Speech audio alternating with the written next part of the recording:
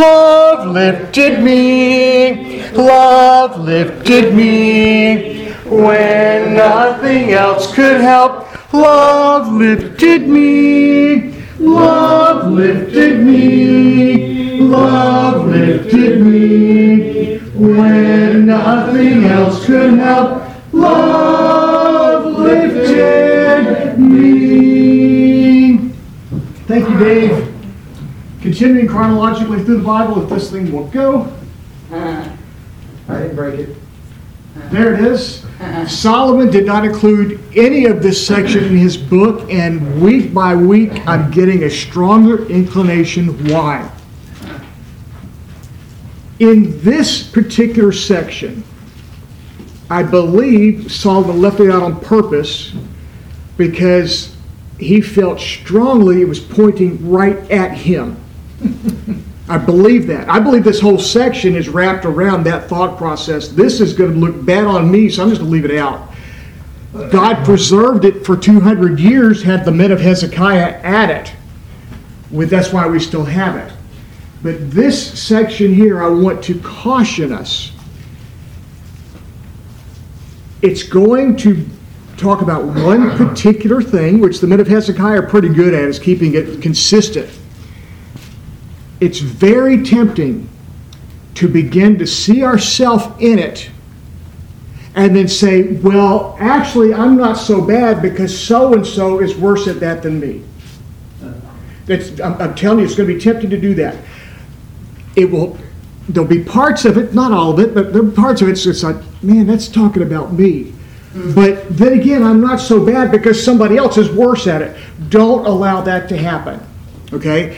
If we allow that to happen, I promise you, in about 4 verses, you're going to wish we hadn't. Okay? There's a proverb coming up that's just going to hammer people for doing that. Don't allow it. As we study this is the thought process I would recommend. It's the thought process that I had to force myself to recommend as I was preparing it. Is that me? Yes or no? Am I helping someone be that way? Yes or no? Do not go farther at it than that. Don't bring up anybody else because you're not responsible for them unless you are helping them do it. Okay? This will prevent us from getting our toes stomped on in a little bit.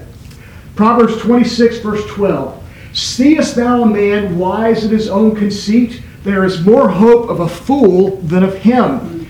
This is going to come into play heavily in Ecclesiastes. A fool may recognize that what he is doing isn't working, like the prostitutes and tax collectors around Jesus.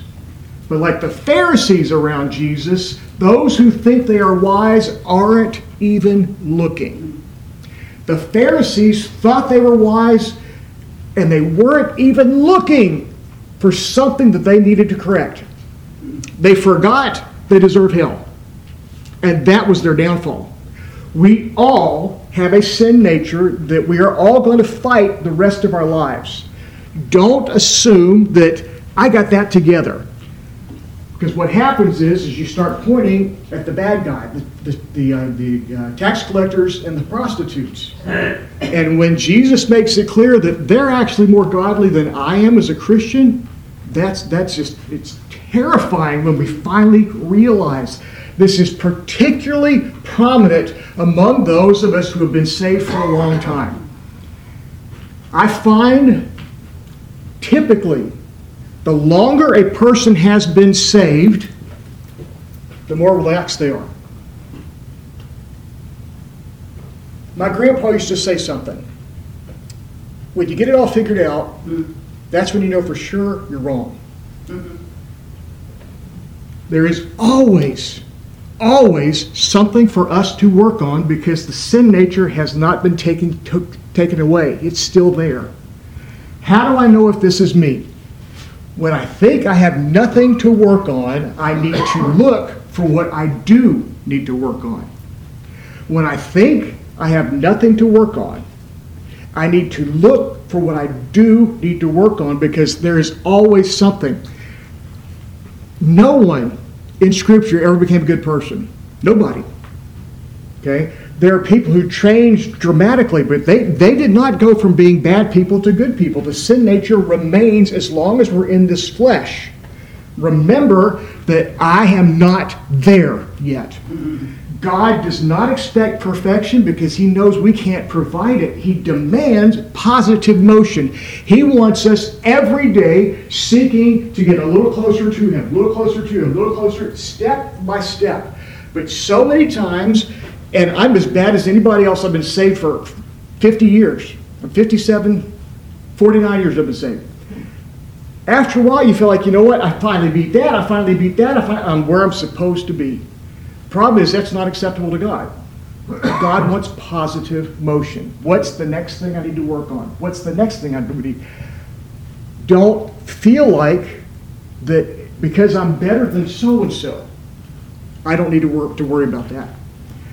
13, the slothful man saith, there's a lion in the way, a lion is in the street. Proverbs 22:13, the slothful man saith, there's a lion without, I shall be slain in the streets. Solomon did include this proverb in his book. Why did Hezekiah's men repeat it here? Why did Hezekiah's men repeat it here? I believe the next two verses are why they put it in. I'm going to shrink that down and add 14. As the door turneth upon his hinges, so doth the slothful upon his bed. He's not in deep sleep because his body is not really tired. That's the problem. The only way to get deep sleep is to be physically tired.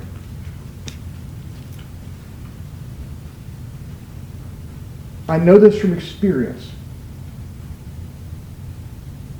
If I'm not physically tired, it'll be hard for me to sleep.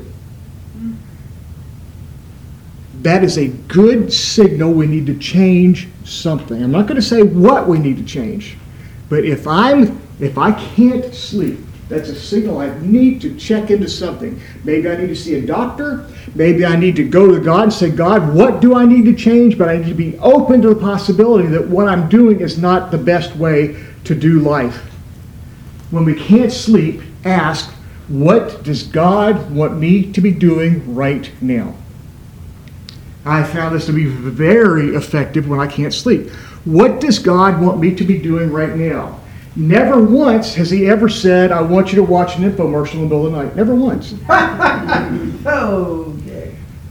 I've told this story before, but I actually watched an infomercial in the middle of the night. The next day bought a car because I watched somehow it got in my head and I had to have it. Which that's what those things are designed to do, is to creep into your mind when you're half in and half out of consciousness. What does God want me to be doing right now?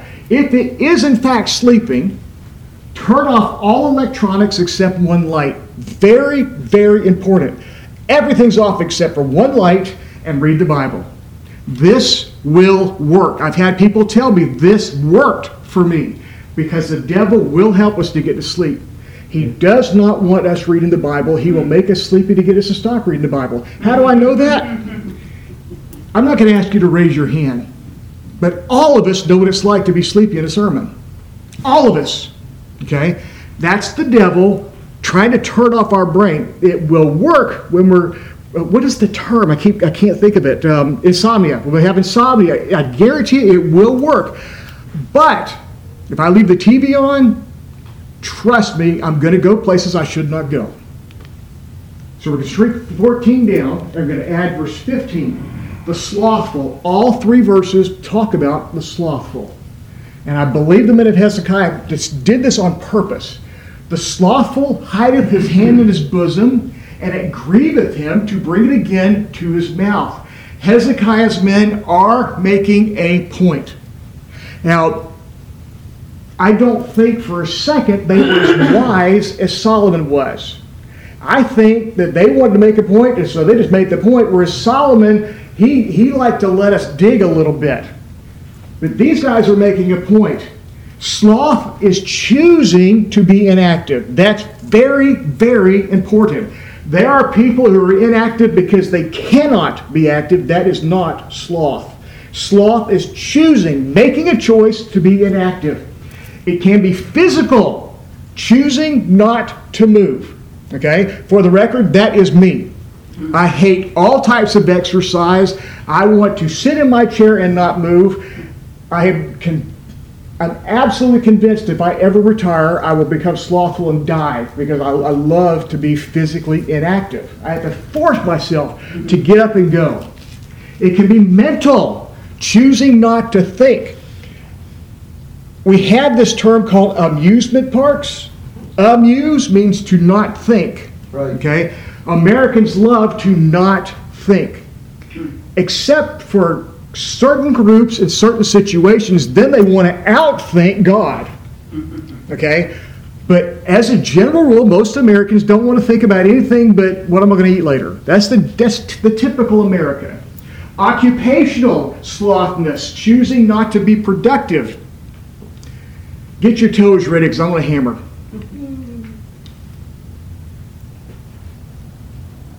And for the record, if God doesn't show you what I'm about to show you, ignore it, because I'm nobody. But there's something that's never made sense to me, and that's retirement. Never made sense to me. Chuck, I'm going to hit you hard, okay? It's not on purpose, but you're the best example I know, okay? You work for 30 years. You say, all right, I've done my work for my life. Okay, that's good. We admire you for it. You're a wonderful guy. I worked for 30 years. I've got my retirement coming in, or I hit 65 and I've got my retirement coming in, so I don't need to work anymore. Where is that in the Bible? Not. Nowhere is that in the Bible. I can see getting to the point in our life to where we can't work, but if we can work and choose not to be productive, that is an open door for the devil. Open door. Even if we're the richest people that ever lived, we need to be productive on some level. You don't have to be employed. You need to have a reason to get up in the morning, a reason that God has you still on the earth. We'll talk about that more in a minute. It can be spiritual slothfulness, choosing not to study. I was like this for 30 years. My dad was the preacher. He knew it all. I had learned all the stuff. I thought I knew it. I didn't need to read my Bible. I'm there. I'm good. Okay? We never, ever, ever get to the point to where we know all the stuff in the Bible. We'll admit that. But as soon as somebody brings something up we've never heard before, well, I've never heard that before, we'll shut it down. It's ridiculous. If we don't know it all, why would we shut it down as soon as somebody says something we've never heard before? We need to be open to learning all the time if the speaker, whoever he or she is, can back it up with Scripture. Now, without Scripture, then we got a problem because we got to test and see that, well, does Scripture say the same thing they're saying? Because there's a lot of people that when they talk, they don't use that many Bible verses, but what they're saying is coming from Scripture. So we have to be careful that we don't just shut them down because they're not quoting Scriptures. Again, we don't get to sit back and say, I'm not going to learn anything more. God, that's unacceptable to God. It is possible to be so lazy that we won't do anything to help ourselves. I believe that's what the men of Hezekiah bring out in these 3 verses. The slothful man hideth his hand in his bosom, it grieveth him to bring it again to his mouth. He's so lazy he won't even feed himself. Usually, this is because someone is doing everything for us. In any one of those 4 categories, there's someone doing it for us. We are being enabled. If there is someone in our lives who needs us, and again, don't think about people that you have no influence on. If it's me, then think about it. If it's somebody that I'm helping, think about it. But don't worry about somebody else. Well, I'm not as bad as them. That's not okay. If there's someone in our lives who needs us, we need to prepare them for when we won't be there, particularly if there are children. Particularly if there are children. Parents who die and have not taught their kids to provide for themselves have greatly harmed their children and should be You can't really do anything after their death. You should write something on our tombstones like, these were child molesters. This absolutely the worst thing you can do is not prepare your children. I'm not saying your kids are going to do what you say. I know that better than anybody. Okay? However, I can say on a regular basis, well, I know I taught that to him. I know I taught that to her. When they ask me for something, I can remind them, I taught you about this. If we don't do that, we are hurting them. Not just our kids, but anyone we're helping in any one of the 4 ways. Not just our kids, but anyone we are helping. I don't like to use the word enabling because people just kind of let it drift.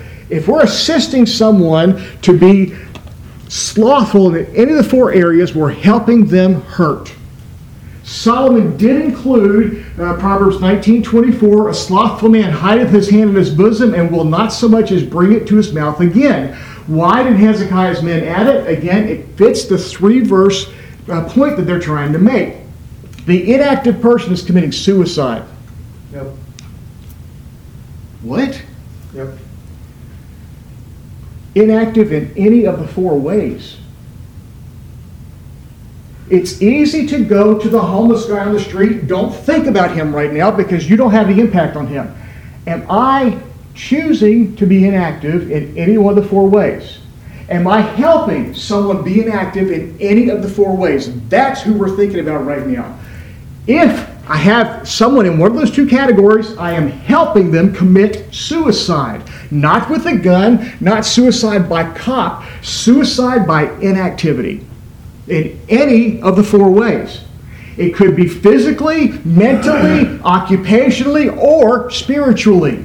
Jesus went to the cross so he could be with us, did he not?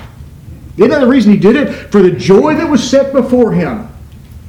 Why doesn't he take us now? This question should be asked. Why did God not take me to heaven as soon as my sins were paid for? Because that's all he wants, to be with me. There is a reason why we're still here. I don't care how old, how disabled, how retired, how whatever. There's a reason we are still here. Once that task is done, then he brings us home because that is what he wants. He wants to be with us. He has something for us to do even if we are retired or disabled. Again, don't assume that because I put my 30 years in, I'm entitled to relax. That's not scriptural. And in Chuck's case, it's actually fiscally irresponsible. Chuck has already drawn 30 years of retirement. Chuck has drawn more than he ever put in. Okay? Thank God that Chuck's able to do that. But is Chuck allowed to just sit back and do nothing? Absolutely not. Nor do I think that you do either. Okay? I'm not calling you out because I think you're doing wrong. Okay, but you're a great example of what retirement can turn into.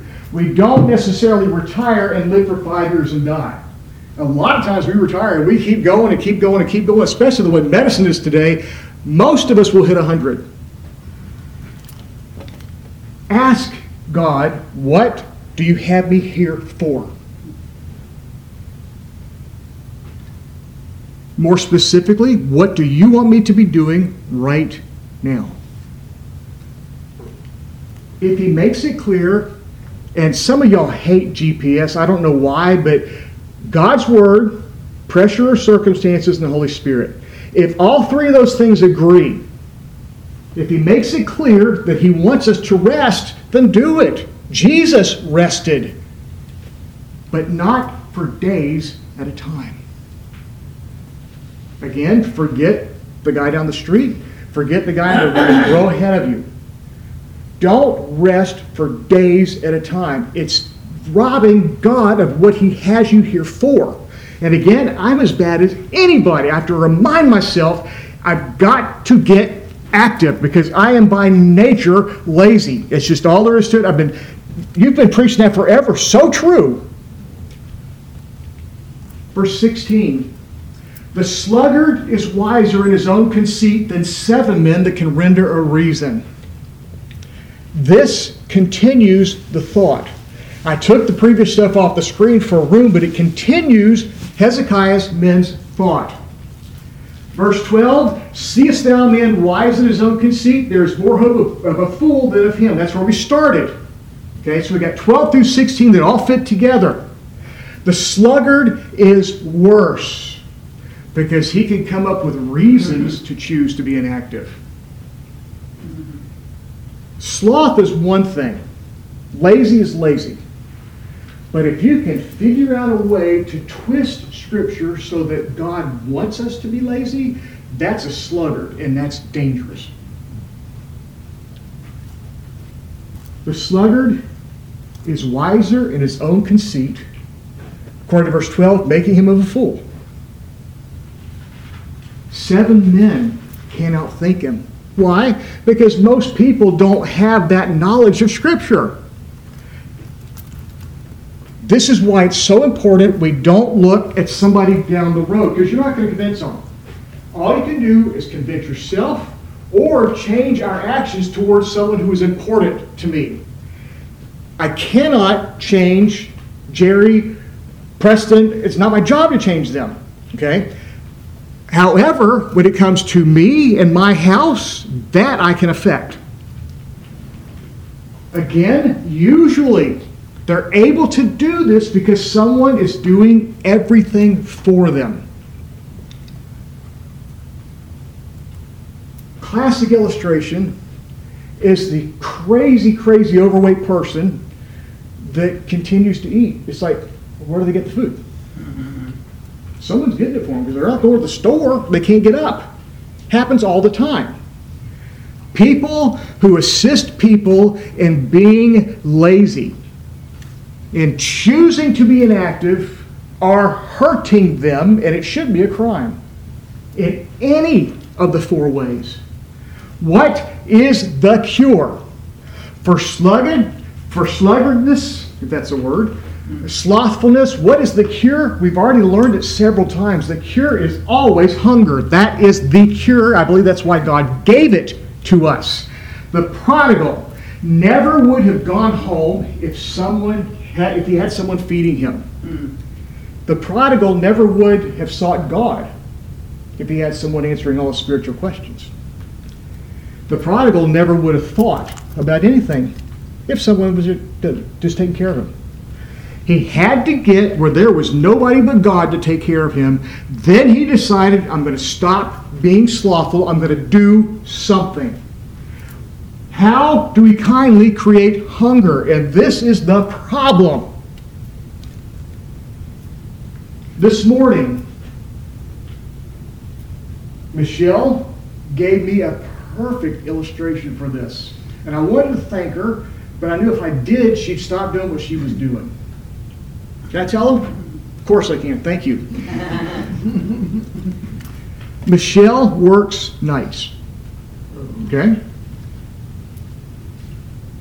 It's difficult for her to get up any morning because her internal clock says you're supposed to sleep until noon. It's not she's a bad person, that's just the way her internal clock works. At the same time, she's 45 years old and she don't need somebody to wake her up. This morning, the situation arose to where we needed to go because we had to get to Dad's house on time to pick them up. Michelle wasn't ready. She asked me to do one thing to help her. I'm not going to say what it was. Yeah, she wanted to walk the puppy. Walk the puppy. Will you walk the puppy? I said, no. Why not? I said, if I walk the puppy today, you'll expect it every week, and I'm not going there. What I did this morning was create hunger in her just a little bit to get up on time, or she's going to have problems. If we continue to help people doing for them what they won't do for them, they're going to let us help them all the way. All the way. But we don't want to say, hey, sorry, I'm creating hunger in you. Because it makes us feel mean, makes us feel like a jerk, makes us feel guilty. How do we kindly create hunger? Never do anything for anyone. Never do anything for anyone. If we live by this rule, we will never, ever, ever come to the situation where it looks like we're creating hunger. We just always are creating hunger. Never do anything for anyone. Help them do it every single time. Every single time, I will help you do that. Physically, never bring them food. Because I am physically lazy, I insist that food be brought to me. I know that sounds awful. That's part of my sin nature. Doesn't make it okay. When someone brings me food, particularly Michelle, she's helping me be that way. On the other hand, if Michelle says, if you want it, go to the store and get it, guess who will not eat? I'm too lazy. I won't do it. I'm the guy that won't bring the hand to his mouth. So to create hunger in me, she doesn't buy it in the first place. Forget cooking it and bringing it to me. Don't even bring it in the house. That's how you kindly create hunger. Point them to where the food is.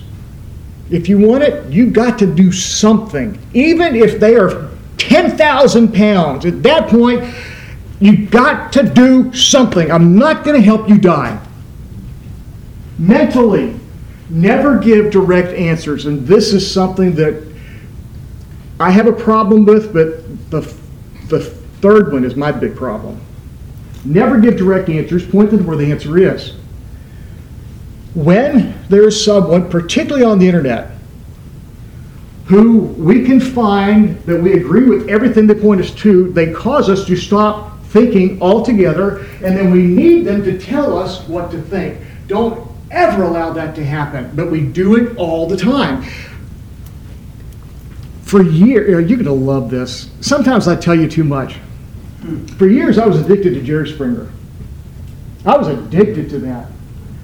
It made me feel so much better about my own life. If I missed Jerry Springer, I felt like I was missing something that day.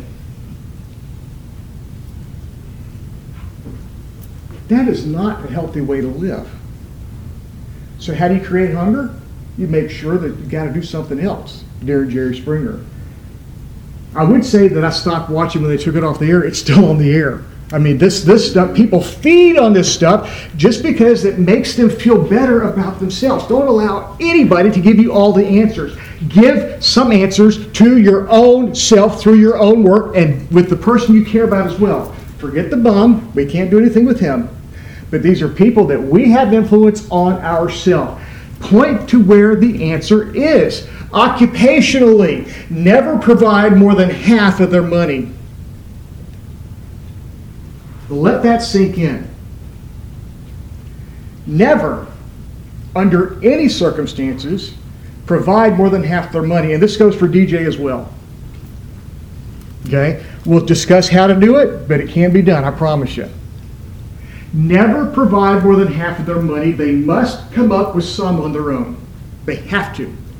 I'm going to give you two examples that happened this past week to me. This is the first one. This is Aiden Mulbach, my grandson. He's in soccer. This came over the internet. It was a bulk mail. Aiden didn't send it. His school did. To all the emails that he gave.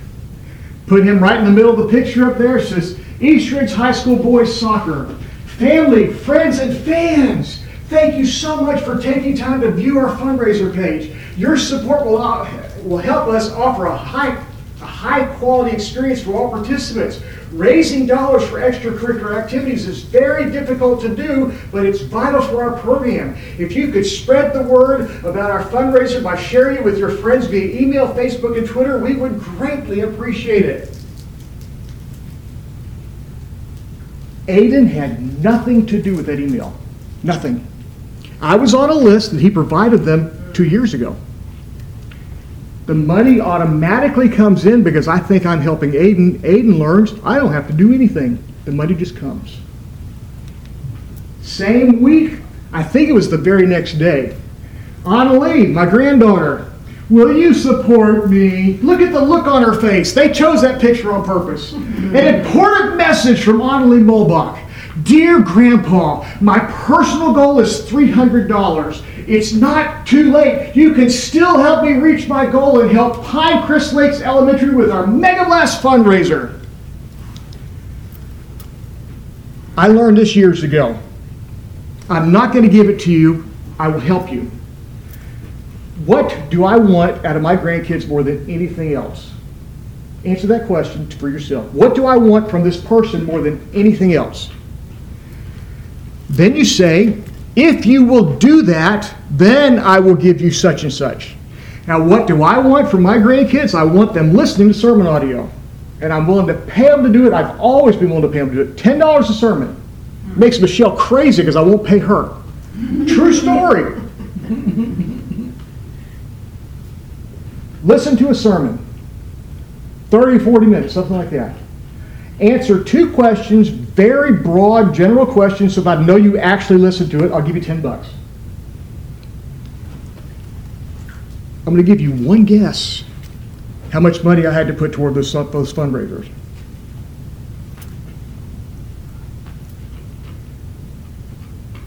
They had learned, I don't have to do anything. The money will just come. I actually heard Annalise say, when are they going to start giving? And I thought to myself, when did you ask? I love my granddaughter. I don't want her to be a millennial. Millennials are packed full of this nonsense in their head that I don't have to. I don't have to. We must create hunger, and the only way to do that kindly is just not to help them do wrong. Spiritually, never give direct answers. And folks, this one is very, very hard for me. I love answering Bible questions. It's my favorite thing in the world. I love answering Bible questions. Why? It gives me significance. And so I have to choose to rob myself of the good feeling when somebody asks me a Bible question, and that's something that's hard for me to remember to do. Point them to where the answer is. Ben Glover at Park Ridge is excellent at this. In every bulletin, he asks a Bible question. He said, not only I want the answer and the passage you got it from. We get there on Sunday night, open the bulletin, and I get it every time. It's so-and-so. Yep, that's right. Where's it at? It's like, I don't know. Now I've got to go look. It's like, why do I got to go look? I knew the answer. Ben is helping me not to be spiritually slothful.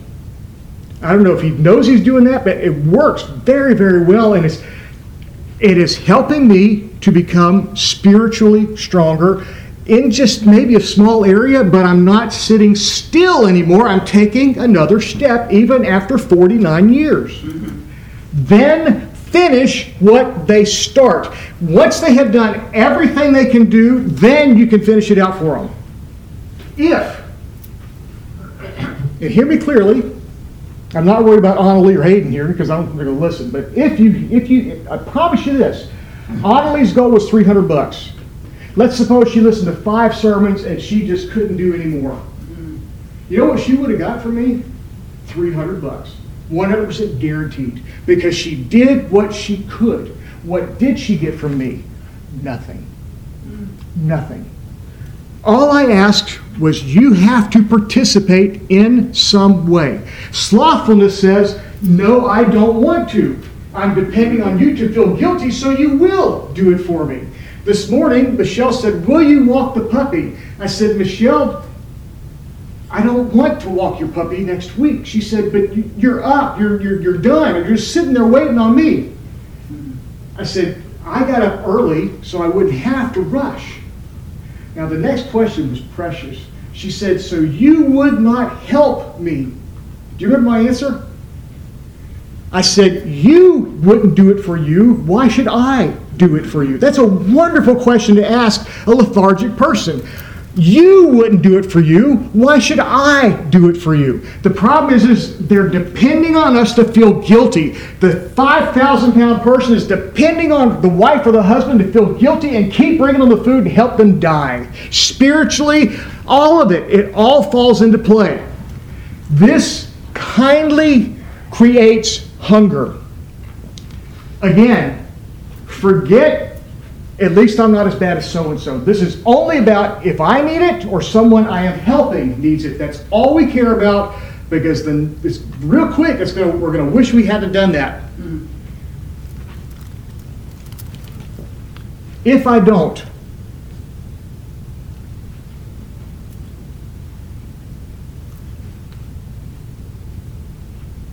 and this is not easy. If I don't, I am helping them physically, mentally, occupationally, or spiritually decline. Now, who wants that for one of their loved ones? We have to see what we are doing to add to the problem and remove the little bit that we are doing, making them come up with something else. I think we do it. He that passeth by and meddleth with strife belonging not to him is like one that taketh a dog by the ears. He that passeth by and meddleth with strife not belonging to him is like one that taketh a dog by the ears. This person is creating hunger just for the drama. They are creating hunger just for the drama. It's not about them. It's not about somebody they're helping. They just want to get involved in Dathan. Because if Dathan looks bad, I feel better about myself. So I'm going to get involved with Dathan and let's really, really, really feel good about myself because I'm helping Dathan. This person needs drama. And they're easy to spot. They're easy to see in the mirror. Okay, how much drama can I go without? Easy to do. Turn the TV off, turn the computer off. How many hours can we go with nothing happening? That's how much we need drama. When he doesn't have any drama of his own, he goes looking for drama. Matthew 5:9, blessed are the peacemakers, for they shall be called the children of God. How do we do the good? Making peace, helping Dathan become better, even though it's none of my business, without getting the meddling. How do we do that? Make sure everyone hears everything at the same time. Make sure everyone hears everything at the same time. Dave, I'm going to pick on you because you're right there. Okay? When I talk to Dave, make sure Wade is there because Wade has some bit of ability to do it. Make sure that everybody who has anything to do with Dathan's problem is there all at the same time. At that point, I'm being a peacemaker between them. And I'm less likely to try to say, well, Wade's your problem, Dathan's your problem, so-and-so's your problem. Everybody is there at the same time. Do it one time and then back off and let them have it. Peacemakers, they show the answer and then they step back. That's what a peacemaker does. A peacemaker does not get in the middle of it and talk one time here and one time here. That's creating strife. Okay, now I got to be done. Father, thank you so much for the men of Hezekiah. Solomon wrote it. No question Solomon wrote it. But Solomon wanted it left out. I thank you for what that's teaching us. But thank you for the men of Hezekiah who probably at Hezekiah's direction said, put that in. Thank you that your word will last forever because you preserve your word, even the parts that we kind of wish wasn't there. Please help us to ask, what do you want me to be doing right now? Please get us past the idea that I've been saved a long time, I've done what I need to do. Help us get past the idea that I'm retired, I don't need to do that. Help us to see the next step. In Jesus' name, amen. Amen.